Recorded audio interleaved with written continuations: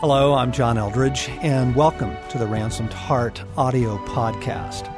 For more information on Ransomed Heart Ministries, our resources and events, please visit us online at www.ransomedheart.com. Hello, I'm John Eldridge, and welcome back to the Ransomed Heart podcast. We are in the midst of a conversation on suffering, and what we're doing is sharing with you some excerpts from a recent teaching that I did on the subject of suffering. We share this in hopes that it will help you to kind of round out your understanding of breakthrough and life and healing and the abundance that we are meant to enjoy in Christ, and yet the reality of the pain and the sorrow and the affliction that are also part of our sojourn here on earth, and certainly a part of the great battle in which we all live. And so we're going to continue excerpting the teaching on suffering. We had a friend of ours in town call and ask if we could pray for her, Stacy and I. And we had some sense of what was going on. We knew that there had been some hard things in their lives, but we didn't really know what she wanted prayer for. We said, sure, yeah, come on over. And so she came over on a Sunday afternoon, and wow, you could just see the disappointment and the heartache, and you could see the confusion, and you could also see just shutting down. It's like the lights just going off in a building. You could just see her shutting down, and so we prayed and we asked Jesus to come, and I actually didn't want to hear a whole lot of the story because I didn't want to bring my interpretation to it. I wanted to get Jesus quickly into the scenario. Okay, so we just said, let's just begin with prayer. We just want to get the love of God over you right now and around you and ask Jesus, help. What are you bringing today, Lord? So we did. And a little bit of the story was that there was pain in relationships and a broken church, and then there was financial devastation, and then there was blaming for that, and just a host of stuff. And Jesus, I mean, he was so there. Like, I'm like, whoa, you are intentional right now. And he said to her, "You think I did this? You think I did this?" And she looked up. She was kind of bowed in prayer, and she looked up, and she's shocked by it. And she says, "Yes, I do." Okay? This is devastating. Not everything that happens to you is the will of God. Okay? If there is a thief that comes to steal, kill, and destroy, okay, that's not Jesus coming to steal, kill, and destroy. Right? It is an enemy.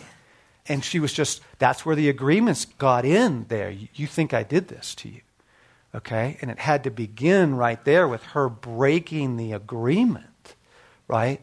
That this was somehow rebuke or abandonment or hardship from the hand of God. Okay? Now, I know this, sovereignty issues and stuff, let's just not get buried in that right now. Let me promise you, you can have God or you can have understanding. In the midst of your suffering. In the midst of your suffering. After you get through it, you can usually get interpretation backwards, right? The quote, we can get interpretation backwards. But when you are in the pain, when you are in the crisis, when whatever is falling apart around you, it's pretty hard to get interpretation in that. Beware of agreements. Beware of how you are interpreting it.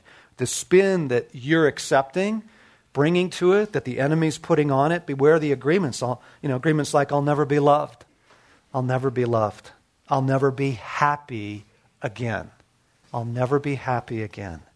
Agreements like, God has abandoned me. I've done something wrong, The enemy would love nothing more than to get you to hate God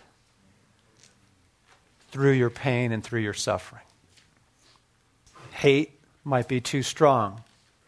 Mistrust, doubt, resent.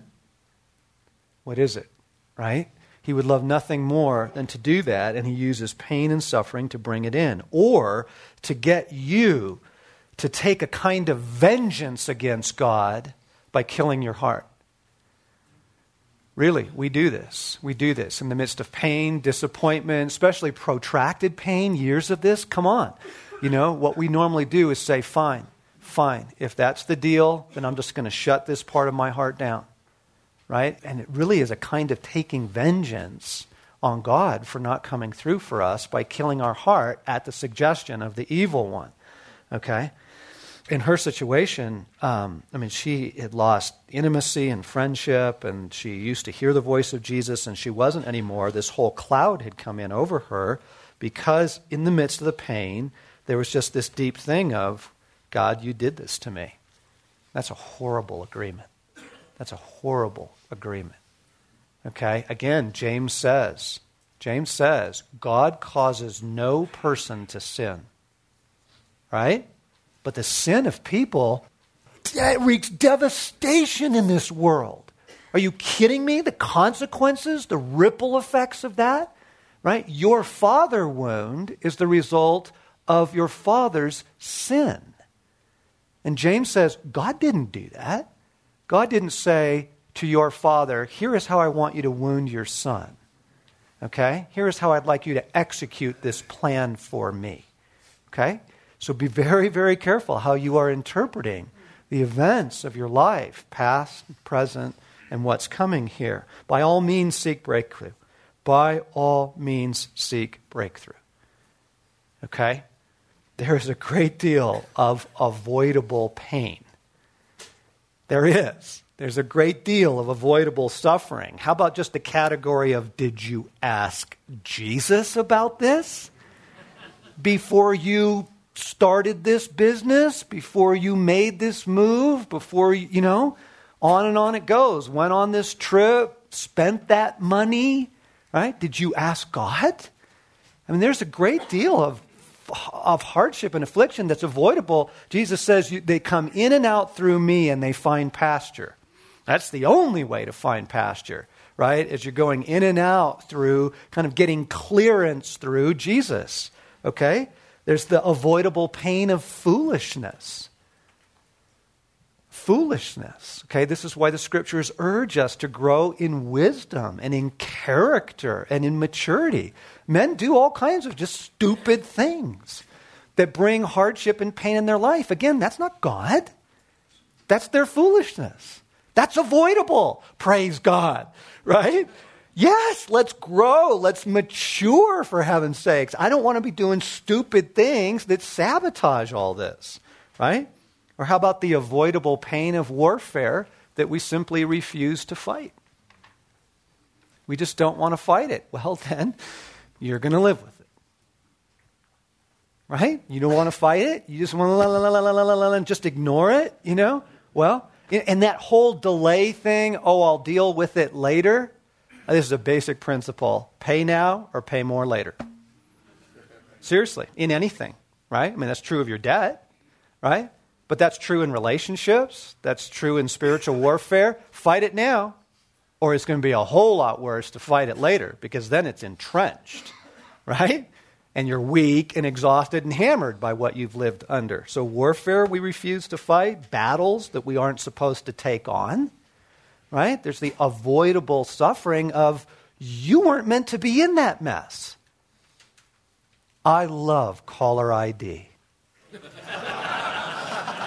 I love it. It is a gift from heaven, right? Because I can look at it and go, oh, it's my mom. And I'll just pause and ask Jesus, do you want me to take this call? Really? Am I supposed to enter into this chaos right now? Right? And sometimes he says, please. And other times he says, no, this is not yours. Let it go. I'll take care of it. Right? The relief of that, battles that you're not supposed to be in. Please know this about yourself. As you're growing as a warrior, right? First, the enemy tries to keep you out of the battle, but as you grow as a warrior, then the seduction is luring you into battles you're not supposed to be in. Right? Whether it's people, you're not supposed to rescue them. And that is so hard. That's so hard, right? Because out of our good hearts, we want to get in there, and that's avoidable suffering. You weren't meant to be in that mess, okay? But I want to talk about unavoidable suffering. And can we just say that some suffering is unavoidable? Because there's a terrible theology out there. that says, no, if you live well, and then you can kind of fill in whatever well means in that particular church or movement. If you just practice the right, responsible spiritual disciplines, you don't have to suffer. Right? Or the belief that's so attractive. It's so attractive that if you just focus on heaven, if you just worship, if you just live in the glory of God, you don't have to suffer. But that's not what this says. Church history, the saints, the great ones, that could not be more false, right? This is the main dude. All of heaven is focused on Paul's success. Every angel in the realm of God is available for his success. Listen to how he describes his life. Look at how Jesus describes his, right? See, it's a horrible theology, because here's what happens. If you buy into a theology that says, no, we can somehow avoid this, right? Then when it hits, when the suffering comes, it just devastates you. It blows you out of the water. Some people for years, right? Because, this idea of escaping it was built on their theology, right? Oh no, you live in a broken world, and you live in a world at war. By all means, seek breakthrough. But my brothers, there's a cost to this. There's a cost to this. Redemption is costly. It just is. Look at Jesus. How costly is redemption? It's really costly. Okay?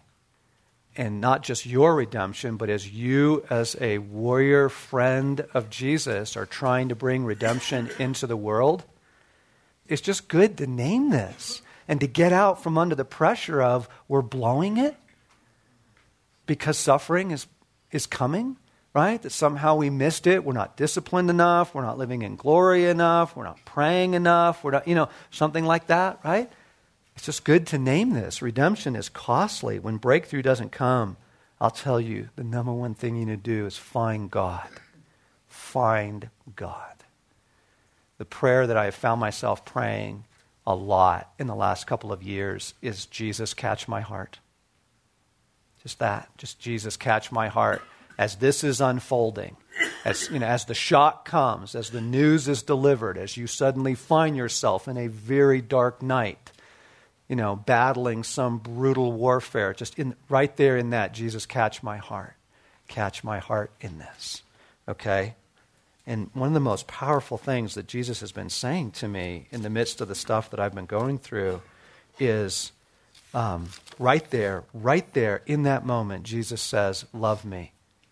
Love me right now in this. In this. Not for this. Not for this. Okay? But in the suffering. Love me now, because it's the quickest reconnection of your heart to God. Because what suffering causes us to do this. There's usually even a physical reaction, right? But that's a soul reaction and a heart reaction too. We clam up, we shut down, we hunker down, And over years, you get into a real bunker mentality. But by loving Jesus, it's the act of loving Jesus, it's a rescue of your heart. It opens your heart back up to Him so that you can receive His help, so that you can receive His mercy, right? His life and all that. 2 Corinthians chapter 1, verse 5. It says, just as the sufferings of Christ overflow into our lives, so also through Christ our comfort overflows. Look, I'm really committed to avoiding all possible suffering. I really am. I'll accept the discipline. I'll fight the war. I will grow in maturity. I will learn from my foolishness. I am fully committed to life, okay? And love and breakthrough. But when it doesn't come, Jesus, catch my heart. Catch my heart. And what it says here is that the comfort will flow to you. And so you pray for comfort. You pray for mercy immediately. Father, Father, please let your comfort come to me in this. Meet me in this. This is really, really crucial that we receive the love and the mercy and the comfort of God in it. And again, here's the promise. Just as the sufferings of Christ overflow into our lives, there is unavoidable suffering. There just is. You know this. I'm not telling you anything you don't know. I'm just helping you reinterpret what you've been experiencing. Okay? Right? That, whoa, you share in the sufferings of Jesus? Holy cow. Back to that in a moment. But what it says here is that so also through Christ our comfort overflows. We cry out for mercy. We cry out for comfort. And by the way, don't reject the comfort because it's not the comfort you wanted. Okay? Again, this is getting into some of the deepest heart issues of our relationship with God. Right? When you're in the disappointment and God offers you his love, oftentimes we say, but that's not what I wanted. I wanted the relationship back. Right? But that's not what I wanted. I wanted the physical pain to go away. Okay? And so we reject the comfort that is coming because it isn't the comfort we wanted. Whew. Don't do that. Don't do that. You need to receive the love and the mercy and the presence of Jesus in your suffering. That's why you love him in it. In it. Right there in the pain. I love you, Jesus. I love you. Because among other things, that also disarms all of the plans of the enemy through the suffering. He wanted resentment. He wanted bitterness. He wanted a loss of heart, a loss of faith. He wants to slowly pull you away from God. And so, I love you in this. Comfort me. It just closes that intimacy back up, right? And shuts down the hopes of the enemy there. I hope you've enjoyed listening in on the excerpts we've been sharing from the teaching that I did on the subject of suffering. So much more to be said, of course, about this, and you can find more in the book Waking the Dead. You can find more in our audio series on the major and the minor themes, and also important passages on this in my new book, Beautiful Outlaw. So thank you for joining us. As always, love being your friends, love sharing these thoughts with you here on the Ransomed Heart Podcast. And for more, come to our website at ransomedheart.com.